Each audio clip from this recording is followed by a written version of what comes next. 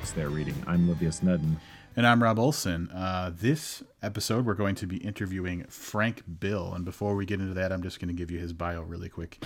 He is the author of the story collection Crimes in Southern Indiana, which is one of GQ's favorite books of 2011, and a Daily Beast debut of 2011. Best debut of 2011. He lives and writes in Southern Indiana, and Donnybrook is his first novel. Frank, thanks for taking time out of a busy promoting schedule to come on and talk to us here at Booked. Thanks for having me. I appreciate it. Yeah, it's it's been busier than normal. Let's put it that way. Okay, to get started, we reviewed Donnybrook on a recent episode, but we always like to give the authors, when we have them on for an interview, an opportunity to just kind of talk about it in their own words. So if you had to explain what Donnybrook is to someone, what would you say? Other than working class strife, it's basically it's about different individuals coming from different aspects of, I guess, a working class background, and some have failed, some haven't, and they're all kind of working towards one goal, in a sense, and that is to kind of better for themselves. The main character, which is supposed to be Jarhead Earl, is working to get to the Donnybrook. He needs money to get there, which is a 3-day bare knuckle boxing tournament in Southern Indiana, and he actually lives in Hazard, Kentucky. But anyway, he ends up robbing somebody, and he has all kinds of mischief that gets in his way to get to the Donnybrook. The other character, who's actually, when I wrote the first original draft, was Chainsaw Angus. He was basically my guy to root for, which I'm not big on people to root for. I'm just more about characterization. So anyway, he's just a guy who was a really good fighter, had a chainsaw accident with a chainsaw, of course, and sunk his father's logging business. And his way to kind of get ahead in life is decided to start selling crystal meth, actually cooking and selling it. So everybody's kind of, there's some other characters, of course, but those are the main guys, and they're all kind of working towards the Donnybrook, which Chainsaw Angus had no means to really get there. It just kind of happens that he has to get some meth back that got stolen from him, and there's kind of a little bit of revenge and everything there. But the whole purpose of the story was, when I wrote it, was around 2009 is when I started working on it and finished it, and everything was it's kind of like when everything was kind of collapsing. It's when housing market was falling in, jobs were disappearing, and a lot of that played into it, especially from my area. So it's interesting that you mentioned, because on our episode we had said that the closest thing to a protagonist is probably Jarhead, but it's funny because the transition through the book towards the end, I wasn't so sure anymore that he was the only protagonist, because it seemed like Chainsaw, like there was probably a little more, like the deeper you got into the book, you liked him better. Like he was really kind of came off as a villain at the beginning, but towards the end I started feeling more like he was a protagonist as well. Yeah, I mean, people have asked me this before. I mean, people always talk about somebody to root for, and I just feel like that's a formula. I don't like formulas to write with. To me, if you've got a good character, the character is what leads your story anyway. You don't have, if the character is boring, he's gonna have boring surroundings. He's gonna be a boring person. But if he's an interesting character, regardless of how bad and awful he is, there's things you can bring out about him that are so human you can't help but watch it, or read it. I mean, it's no different than watching court TV and they've got serial murders on there and people get interested. I mean, court TV's not going anywhere anytime soon. You know what I'm saying? Mm-hmm. And even things like, maybe it's at A&E or Discovery Channel that do the different documentaries on different types of people from different shades of life. I mean, they wouldn't do those if people didn't watch them. I mean, it's kind of the same when you write a story. But for Chainsaw, yeah, the thing is because of the characterization, you kind of get embedded in him. And towards the end, when I was writing, it was kind of like I got the feel for him because other than knowing on the page, there was a lot of human emotions as to this is what somebody would do as far as being self-centered. And if this is what they're after in life, or this is the situation they're in, this is the way that they would handle it, or that's how I would think they would handle it. So you kind of get drawn into that, stepping outside of what you know is right and doing what's wrong. To kind of make things right, in that sense, if that makes sense. I gotta hand it to you that Angus and the decisions he made were admirably right on to what I thought someone who was in a very selfish place would do. I thought it was really well done. Thank you. I can't. You talking about the setting of the book just totally reminded me of a couple conversations that Livia's had and I had, and this is totally off topic, but Hazard, Kentucky. When I was growing up, my stepfather, his family is actually from Hazard, Kentucky, and so I'd spent some time down there. And reading the book, I love it when I have like a memory to draw from for setting and everything. And Sure. and I mean, I was down there when I was like 9 or 10. I don't remember any of it, and I was like kicking myself, like trying to remember, this experience I had in Hazard, Kentucky, to see if I could kind of build like a memory for going through the scene. And Livius too had recently been down there, so I just brought that to mind. Yeah, I had a lot of I had friends that lived down in that area, and actually, can you still hear me? Yeah. Mm-hmm. Okay, I had a lot of friends that lived down there, and it's kind of, it's like basically it's coal country in a sense. If you don't work in the coal mines, you don't have any place to work. But it's just beautiful country. Yeah. But one of the guys that I trained with lived down there, and it was a place I drove back and forth to once a week, and it was about I guess it's about 3.5, 4 hour haul from where I live. So you can imagine I had a lot of time to think when I was going back and forth. But eventually when I quit training, of course the reason I did at the time was just because I started writing more. So writing kind of took over and picked up on everything, and when that was probably in 2000. It took me a long time to get to the point where I could actually write a good story. But that was just one of those things that I drew from because I knew it so well, and in a sense, the guy I trained with, in a sense, I guess he is kind of Jarhead Earl, because he was a guy, he wasn't a bare knuckles boxer or anything, but he was a really good martial artist, and he had kids and been married a couple of times, and kind of down on his luck kind of guy, but the one thing he always enjoyed was martial arts and training and stuff, so I kind of drew from that in a sense. And then the guy that we actually was the teacher down there was actually from China. He studied the temples, and he's kind of who Fu is based on, almost hook and center, as far as the way he looks and everything. He wasn't an evil, demented guy and keep people in his basement or anything like that. But he was, he was a pharmacist and acupuncturist, bone setter, and he had all these wild and crazy stories he'd tell you from when he had studied the temples as a kid and growing up, and he trained the wushu team when he got older, and he was just a really interesting guy, really nice guy too. But it was kind of odd. People always come off kind of saying like, well, how would you have a Chinese man, in this rural setting? And I'm like, well, you could, trust me, because I've been there, it's not too far fetched. But that's where a lot of that came from. Yeah, as Rob had mentioned, I'd been to Hazard, Kentucky twice, and it was just so interesting. It was weird when Rob had figured out that we'd both been there for completely separate reasons, because it's very small, small town. But read it in the book too was kind of interesting. My girlfriend's family was from there, so I've been down there a couple of times. But I'm glad that you mentioned Fu, and that took care of one of our future questions. But I'm gonna kind of tie this next one into it. We avoided talking about some things in our review in order to keep it spoiler free, but you had a little bit of a supernatural twist that you added into the book. How did that come to you? So we just heard about how Fu ended up in it, but how did that kind of supernatural twist end up? This will be a really nice one for you then. Growing up, this is funny. I had this, I guess I had a really good childhood as far as storytelling goes, and people to draw from. My great aunt was I guess you call her a medium. she proclaimed to be. She made really good money doing it. It's my grandmother's older sister, and she didn't live around here. She lived in Colorado, and she'd always come in like sometime during the middle of the summer. And it was like a big family gathering, but she'd come in, and she always drove a really nice Lincoln Town car, and she'd always bring all the clothes that she had, because she'd already bought new clothes. I'm talking garbage bags full. She's about to fill the car up with them.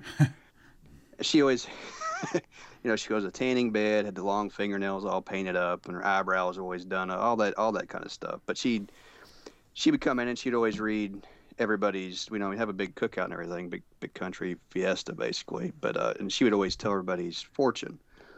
And I mean, God, we had done that since I could remember. She was even on David Letterman like twice, I think. Her name was Aunt Nell. That's what I always called her, was Nell. But she changed her name to Juanita Windwalker. But she was in the National Enquirer a few times for stuff that she done. But she was an herbalist too. But she was always. It's just one of those things, when you're a kid, you're thinking, this lady's fucking nuts. And then when you get older, you're kind of like, she was my family. And she, you start looking back on stuff like that, because people do that on the late night infomercials. That was a big thing for a long time. But she passed away, oh God, probably 10, 15 years ago. But it's just one of those things I always draw from a lot of things that I know and just kind of flip flop it around, turn it upside down. But that's where that character came from. That's awesome. I really like that. It's pretty wild. I think she even wrote a book, but my cousins and I have tried to find it. We had copies when we were kids, of course. It was a hardback, I think, that she had written. I don't know if somebody published it or she self-published it or what it was, but she made money doing it. She made a really nice living doing it. But, this was probably back in the mid-'80s to mid-'90s, through there, when that type of stuff was really, really hot. It was because of cable TV and satellite and everything, you could, and of course internet, you could start to spread the word about stuff. For whatever reason, people who live in rural areas are always into infomercial type shit. They'll sell their soul to Jesus and everything else, and the person they're selling it to probably doesn't have anything to do with Jesus, but they just made a lot of money off of you. It's one of those kind of things. That's how I always looked at it. It's kind of crazy, Not that religion is crazy, but it can be. But you know what I'm saying. Right. You know what I mean. The infomercial type things, promising salvation for $1,000 or whatever you can donate tonight for. Yep. Yeah. While the hotline's open, that kind of thing. So, but she kind of hit when the market was hot for being a medium. Whether she really was or not, I don't know. She proclaimed to be. But like I said, I was young, so. It was just one of those memories that you just always latch on to, just kind of draw from. It was a very nice touch.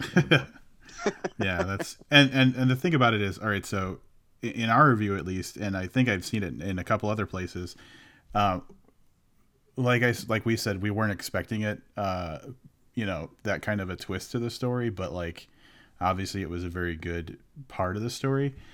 Sure. Is that the general reception, or are you getting any kind of negative reception to that kind of element? No, there's any of the reviews that have been negative. It's just been overall they didn't like anything about the book, yet they would tear every scene apart. So they, if you read it from beginning, usually if I don't like a book, I don't finish it. So, there's something that kept somebody turning pages to the end in order to turn around and give me a bunch of shit. So. But yeah, I've not had any quarrels with that. It's usually the quarrels have usually been just the book overall. Cool.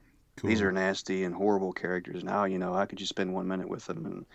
And the ending's so far fetched, that kind of stuff. And it's kind of like, okay, well, you read the whole damn thing.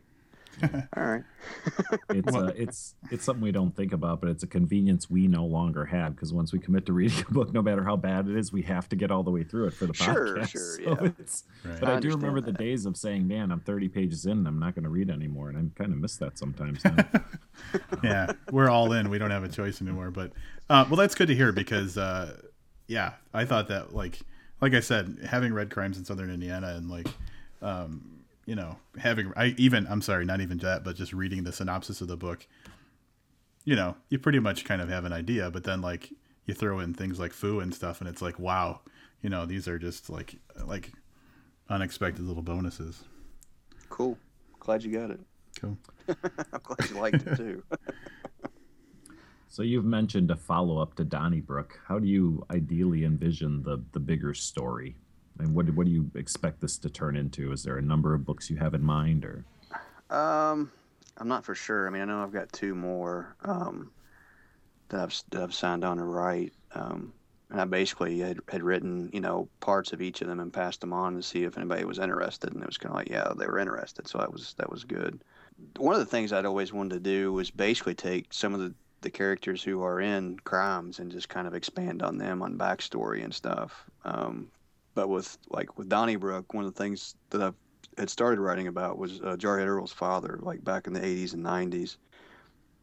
Actually, it might be closer through like maybe the 90s to 2000, because I always have to figure out an age group where it actually sounds not far-fetched for what the person's doing, but it's more of it's about a Vietnam War vet who was a Marine, and it's basically based on a lot of things my father went through. But the guy gets mixed up into some really horrendous shit and doesn't really know what he's mixed up into. He's a working class guy who works at a factory like myself, and he's dealing with the whole BS of being a blue-collar worker and struggling to get by and having to deal with everybody's BS while having flashbacks and things to the war. And I wrote about 100 pages of that.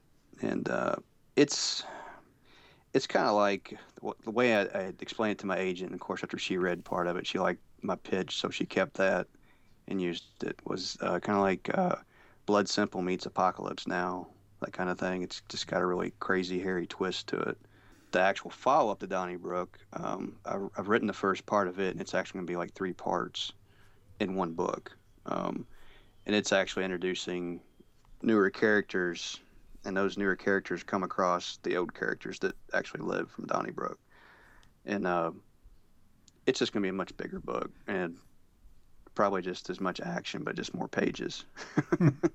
Still just as much mayhem, but there's more, I guess, from book to book you kind of grow, or as you write more, you kind of grow. So there's a bigger storytelling aspect to it.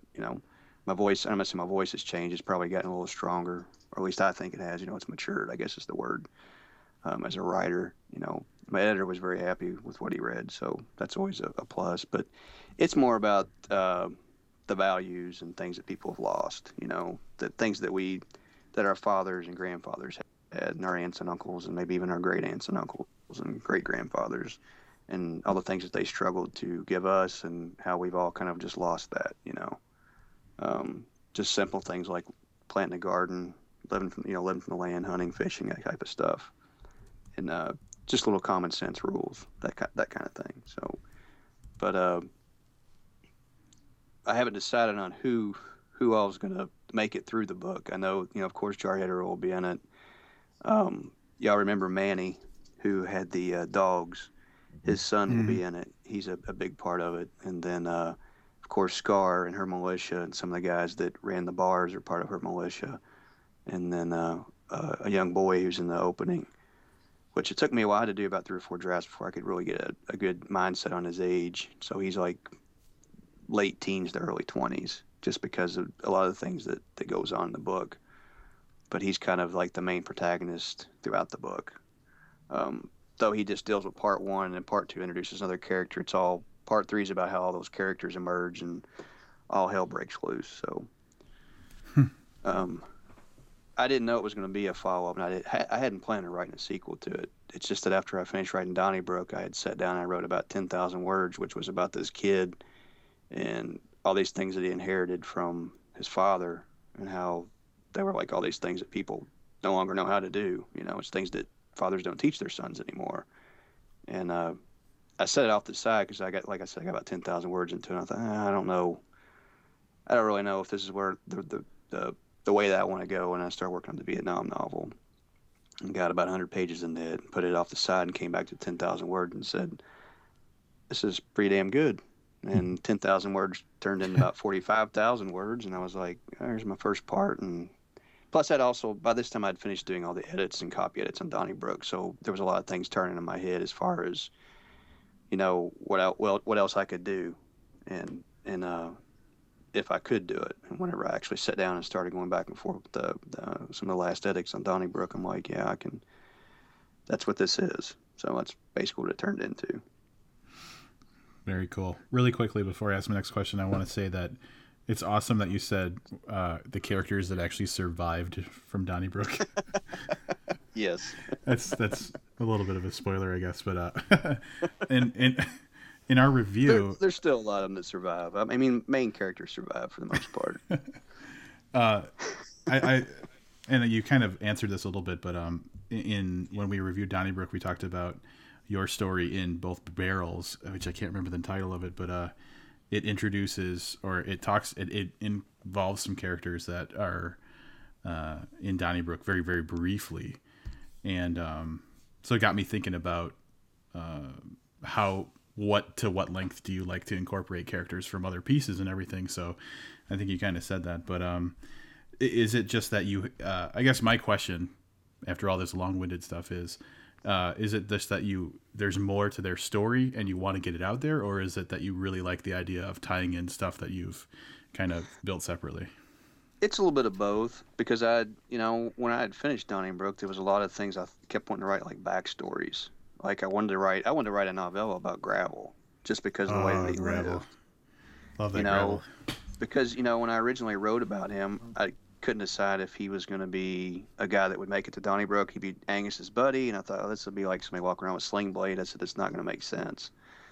There has to be some other. I just couldn't figure out how to do it, or can't say figure out how to do it. It just, when I would write it, it just didn't seem right. So the way that it ended is the way it ended. But then there was I wanted more about him and how he lived, and some criminalities about him, possibly, for people who possibly maybe trespass on his land, because that's the way he lives, and just, because he's kind of an eerie figure, but at the same time, he's got this, I don't know what you would call it, like a frontiersman type aura to him, And then the thing with Fu, I wanted his kind of have some of his backstory about where he came from, and that he just wasn't necessarily just like a hitman type collector kind of guy. He actually, for all his his deviances, he actually was, a teacher of martial arts, and there was something bigger that he was trying to teach people. Kind of almost like I guess in a sense, kind of like Dexter in a sense. But I mean, when I was writing this, I've never read any of the Dexter stuff, but I had never even heard of Dexter, as far as television stuff goes. I don't even think it was on in 2009. So it was just all those ideas you have floating in the back of your head. And then what made it into the novel was basically notes I had to turn into short stories. I think I wrote 2 short stories on Fu. Mm-hmm. I've never written that novella that I'd like to write on Gravel. So Gravel, by far one of my favorite parts of Donnybrook. And the whole Fu character, I think a lot of what came through with that was just like you said, no matter what criminalities about him, like there's an honor or an integrity to the way he lives his life. Sure. Yeah, there is. Yeah, it's like a code. It's just the way that he lives. Yeah, exactly. So throughout Crimes in Southern Indiana and Donnybrook, your portrayal of that kind of small town Southern life is really pretty bleak. Do you ever receive negative feedback from your neighbors, from the people from those communities? I see it in reviews sometimes, but nobody directly. A lot of people who come to readings, and even people who know me, they're kind of like, you nail it, because people never think about what happens when you turn down the back road. She says, he or she will say things like that. It's kind of like nobody really realizes that there's still people out there that live a certain way and don't really dwell on technology, and they do whatever they want to do to get by, and they're just kind of creepy. But that's just the way they live, and that's just, I don't necessarily look at them as creepy. It's just kind of because you can't be judgmental when you write about somebody. You've got to just kind of flesh them out and use whatever type of description you can to get the most out of it, so somebody actually either gets one repulsed, which doesn't bother me. That means I got through to somebody, or it gives them nightmares or whatever. But, you're trying to get something across to somebody. You want them to see it, feel it. I've said this before, see it, feel it, taste it, smell it, what have you. And people still live that way. I think one of the things I have indirectly, it was never actually pointed to me, but one of the, it was a trade show I'd went to, and apparently somebody there was complaining that it was going to kill tourism in Indiana, Corydon, Indiana, because I'd written crimes in Southern Indiana. And a couple of the booksellers are just kind of like, fuck that, this is a good book. And they're like, but people aren't going to want to go to the Capitol anymore, blah blah, or where the original state capitol was, that kind of thing. It's kind of like, the whole point of that book, it's not a tourist fucking book. It's a book of short stories. And, I can't, if they want to go to the Capitol, go to the Capitol. If they want to see the other side, I'll be more than glad to give them a ride somewhere. I can sit here and show you. I mean, I've got, one of the things I do when I write a lot of times, or when I'm starting out new, is I'll take pictures of stuff, just to kind of help when I get back to the desk. It's kind of like it brings back things that maybe I've forgotten about. I passed some of those on to Midwestern Gothic. I think there were some newer photos that are on there. I didn't think anybody would really be interested in them, but they took some of them. But, it's just basically to say, hey, there's a realism to what I write. And, it's not about tourism. I'm not writing a tourist book. We were anxiously awaiting love stories in southern Indiana after hearing that. Maybe thought you'd go a different direction, bring the tourism back. Yeah. They don't need my help. Crimes in southern Indiana bed and breakfasts. There you go. Just really quickly, when we were kind of talking back and forth to set this up, you mentioned a new tattoo that was going to be kind of timely. Anything specific about that, or is this just one in the collection? Because I know you've got a few that I've seen. Yeah, it's just more of me adding on to. I'm trying to get quarter sleeves on both arms, and I'm a big fan of Hiroyoshi III. That's what I'm not sure if that's how I pronounce his name correctly. He's a Japanese tattoo artist. I really fell in love with a lot of his artwork because he does the Japanese Yakuza. He does the mob. He's done all those guys, but he's got several different books. You should really check him out of just his artwork. You can actually pull up just some of the tattoo pictures because the books are actually really expensive, like $300 or $400. But Ooh. And he's got but you can basically do different Google searches for him. But I'm really fond of he's got I think it's 108 heroes or 100 heroes of the Sudoku. Probably totally destroying the Japanese language here. I think it's 108 ghosts. Maybe that's what it is. And then the other one's 100 heroes. And then the other thing he did is called the Namakubi, which is basically the severing of heads. And I'm really fond of that. I've got 3 or 4 different heads that's been tattooed on my body now that are basically from the artwork that he's done. So I was just getting another head this weekend.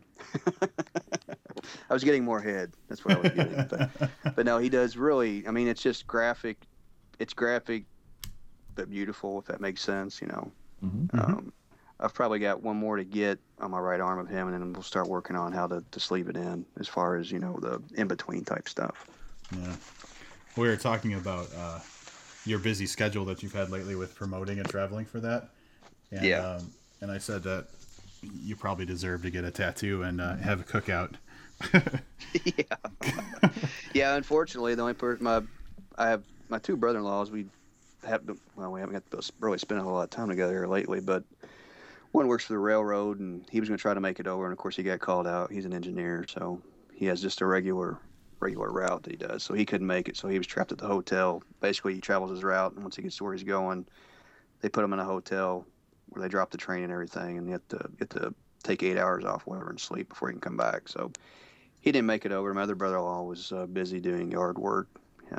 He's really big into gardening and everything, so he couldn't make it over. But my nephew came over, and we went out and bought a bunch of microbrew and some ribeyes and made a night of it. Sounds so good. To speak. Yeah, it was a good night. It was a good night. So what are you currently working on? Currently, I actually can't talk about it. I wish I could. I'm not allowed to announce it. Somebody else has to announce it. So it's something that I think everybody's really going to dig. I'm trying to dig it. I mean, it's something I wanted to do, but it's a different form. So it's going to take me a little bit, but I've got to get it done because I have a deadline for it. But as soon as they announce it or the editor announces it, I'll be more than glad to do another interview about it because I was pretty excited about it. It was one of those things that I couldn't really turn down because I'm just kind of a fanboy. So no spoilers, but I was just kind of a fanboy of it. So when I got asked to do it, I was kind of like, yes. So intriguing. Yeah, I love the vague answers. I'm sorry. I mean, no, it's serious. Oh no, he's being very serious. One time we were talking. We interviewed someone, and Livius asked the question of can you tell us how you got started with writing?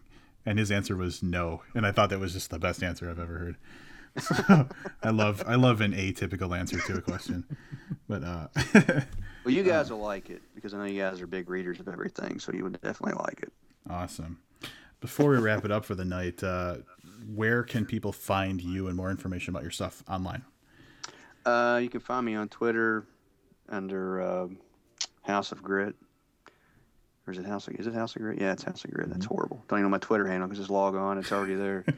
And I'm on Facebook, which I'm actually trying to stay away from right now so I can get some writing done. And then my blog, which is, you can basically just Google House of Grit. I think it's .blogspot.com, something like that. I really don't keep up with all of it. I'm a horrible blogger because if I blog, then I won't have any time to write because I'm like meticulous. It's kind of like, you write something out. And then you're kind of like, well, I need to edit this, and I need to make sure nothing's misspelled because I don't want somebody to look on here and think I'm illiterate. So, it ends up, a paragraph ends up taking an hour and a half to 2 hours. You're trapped by your own craft. Right, yeah. Very anal about that stuff. So, I usually try to put some updates on there when I can. Cool. But that's where you can find me other than, visit me at work on my day job. Follow your Vine. I check out your Vine videos every now and then. Yeah, I need to catch back up on those. I had a lot of great ideas to do those, and it just hasn't went through. I was trying to find my buddy when he was tattooing me at his tattoo shop the other day, but because I was laying face down and he had my arm twisted, and it was kind of hard to get a good angle. So I said, "Fuck it." So far, the only one the cleverest one I've come up with is I went from a beard down to like a little less facial hair, and I did step by step through that.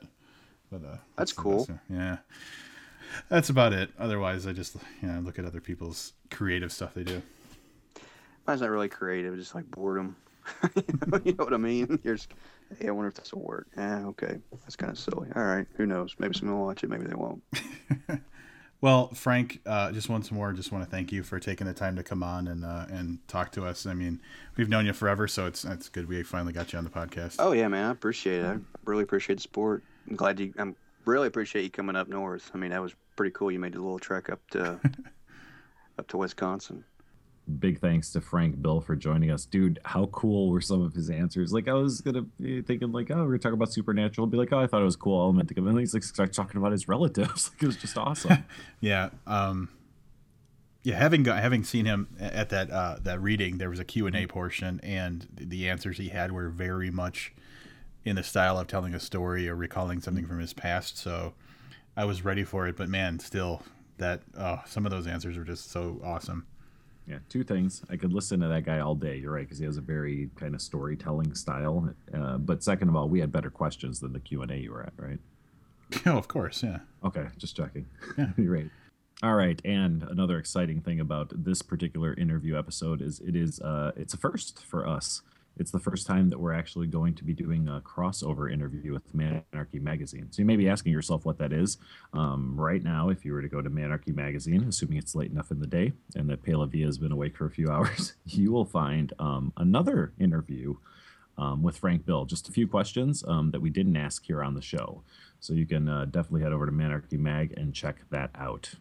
Yeah, very cool.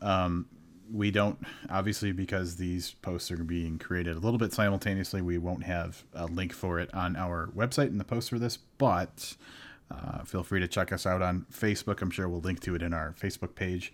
Probably tweet it as well, or just go over to Manarchy Mag, and if it's not on the front page, you can just search booked and you'll find it that way as well. It should always be on the front page. It's part of our contract. Yeah, that's right. I'm really excited. And hey, guys, seriously, give Manarchy some feedback if you go read it. And if people like it enough, we'll try to do it with future interviews as long as the guests are willing to do a little bit of extra work. That's right. You can find out more about Frank at frankbillshouseofgrit.blogspot.com or just catch him on Twitter. That's right. Because apparently he's given up the Facebook for that Lent thing's over, right? I don't know. Yeah, I think Lent is over with Easter, right? That's when Jesus came back. Is that how it works? Yeah. I don't know. Okay. At any rate. So we're a little behind on this piece of news because somehow we got too tied up doing other things. But Amazon is purchasing Goodreads. I don't even really. Do you even understand that? I mean, I understand the concept. Why would they purchase Goodreads? So for me, I went through the really the spectrum of emotions when I heard this. First of all, anger, denial, yeah, shock. Yeah. Well, yeah, acceptance, all of those. Like, Yep. it really, because like I was kind of upset at first because Amazon is very profit driven and everything, and Goodreads was just a very kind of neutral, unbiased place to have a community about books, but also a place to kind of track. Really, for me, it was more of a social tracker for books than anything. So I'm like, oh, how is Amazon going to mess this up? But then I started thinking the other way, like, hey, maybe it's a good thing if I can tie my Goodreads, I don't know, like it seemed like maybe there could be advantages there. But then I'm like, you know what? I don't really think it's going to matter. It's kind of where I settled on it. Here's the only thing I come up with, and this actually I came up with it just now. I used Goodreads religiously before we started this podcast. Oddly enough, that's when I stopped. But so I just went to a Goodreads page. Apparently, to get a copy under any description or rating, it automatically generates Barnes and Noble as a link, and you have to go to like online stores to buy. Because I would say it probably links right to Amazon anyway, so I don't really see the benefit. But yeah, I guess it's a Barnes and Noble is the featured company if you want to buy a title. Well, I'm sorry, were you going to keep going? No, I just say that everything else is in a drop down list. So I guess they just want to move Amazon into that front spot, and that's probably worth the $1 billion or whatever they're going to pay for it. Well, actually the conflict there was that in order for Amazon to be like a link for selling copies of stuff, they wanted an agreement that you couldn't link to any other booksellers. Oh. So basically they were saying it's us or nothing. And Goodreads obviously didn't like that because they wanted to give people options of how to buy books. So now Amazon buying Goodreads, I'm assuming, unless they keep it very separate and unbiased, is probably going to remove those other options and just going to make it all Amazon. Yeah, I don't see that unbiased part happening. I mean, I wouldn't do it. No, yeah, if I bought a place, I'd be... yeah, exactly. That's like, why you're not going to support my competitors. So, any rate, but that's it's interesting. But no, I know what you meant. I read a couple of, I don't want to say I read entire articles, but I read little pieces of articles when that news broke. And yeah, it was, this is horrible. This might be okay. It's going to happen. It doesn't matter. Who cares? I mean, I saw like you said, the entire range of emotions from different folks. I was in that I really don't care kind of. Well, selfishly, I was thinking to myself, well, people always ask for reviews on Amazon. And I'm like, I put it on Goodreads, and I don't want to just keep going around copy pasting the same thing all over the place. So maybe now they'll just feed Goodreads reviews into Amazon pages, and then I don't have to worry about it. It's going to be like killing two birds with one stone. Yeah. Yes, I agree. I know that I don't remember who it was. Maybe it was Neil Smith that was saying something like your book actually gets treated differently if you have, and I think it's like 20 or 25 reviews on Amazon, that somehow it has higher visibility. Yeah, it opens you up to different, I think it opens you up to different promotional opportunities, like free giveaways and all that type of stuff. My thought on that is, right, like we already spent like an hour talking about the book. You spend another hour or two editing it and posting it and promoting it. Like, we've done our part. No Amazon reviews for anybody. Yeah, that's right. Yeah, that's how I feel. Like, if someone wants to like be a real hero and take our reviews and post them on Amazon for us, more than that's fine. They can do that, but I'm done. Now, if Amazon buys us, I fully expect that we won't even do this anymore. We'll just type out these conversations on Amazon as a review. Sure. I'm down for that too. If we get our 1 billion. Yeah, we may have to negotiate a little bit.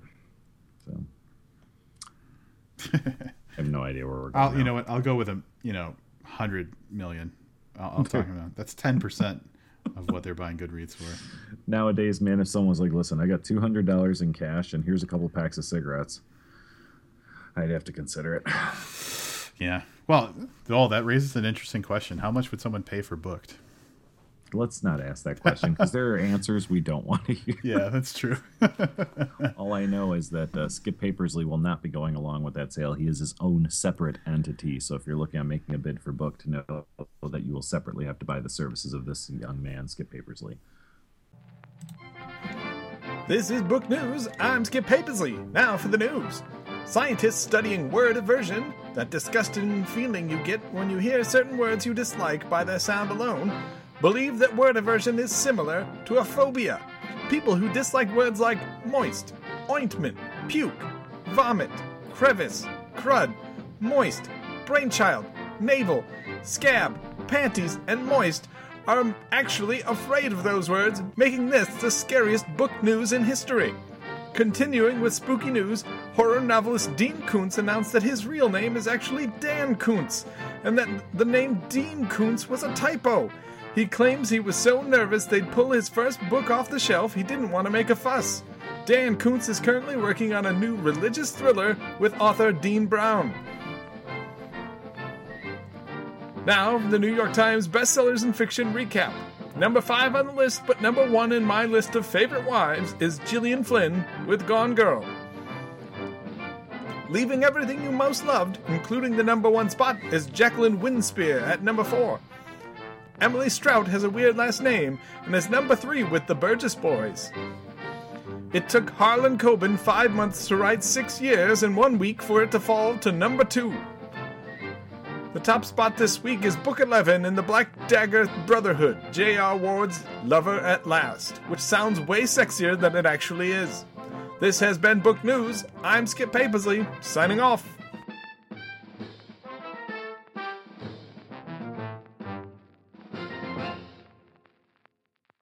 All right. You want to know what I think the only thing that's more terrifying than saying moist over and over is? What's that? A new Dan Brown book. Wait, there's one thing that's more terrible. We're going to review it. That's right. I forgot all about that until he mentioned it, but yeah, I think that's on our calendar, isn't it? It certainly is. I'll tell you, and I'll be honest right now, I don't mind the Dan Brown books. The last one I thought was really weak.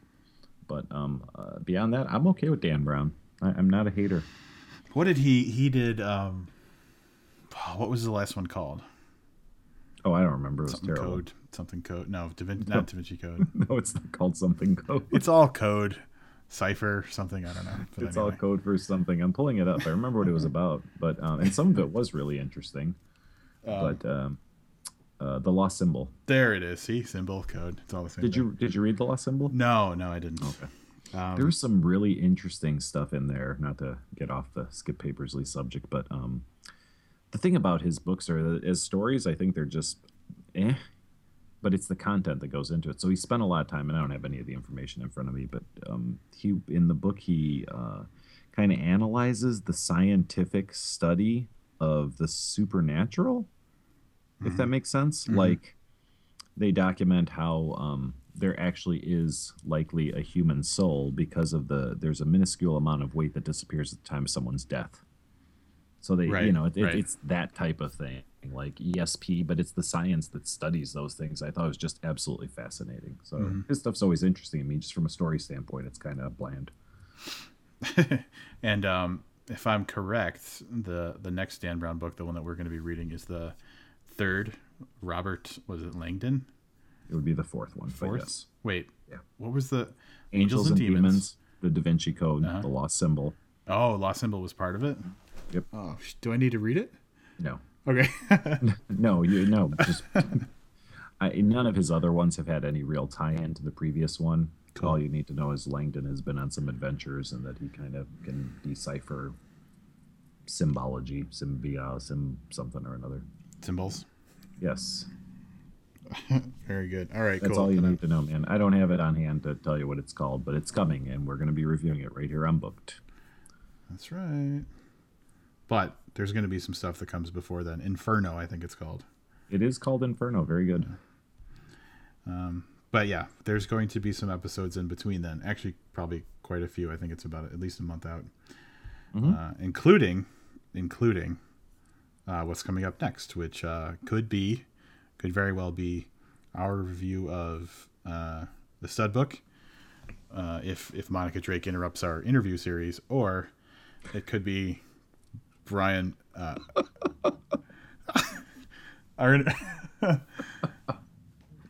Our interview of Brian Evanson, who did the novelization of the Rob Zombie movie Lords of Salem.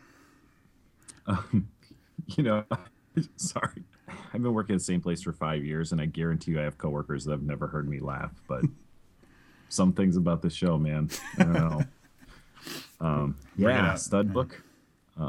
Brian Evanson. I'm going to go even a little further. Rob Roberge. We're going to be reviewing his new book in the upcoming weeks. Lots of cool stuff coming up. That's right. Yeah. I'm done, man. How do you feel? Don't sound so excited. You're like, yep, yeah. I got good stuff coming. Well, once we get through some of the upcoming episode, I'll probably have my enthusiasm will come back. All right. Well, hopefully, until then, go back and listen to some old enthusiastic episodes. That's right. Until next time, I'm Livius Nedden. And I'm Rob Olson. Keep reading.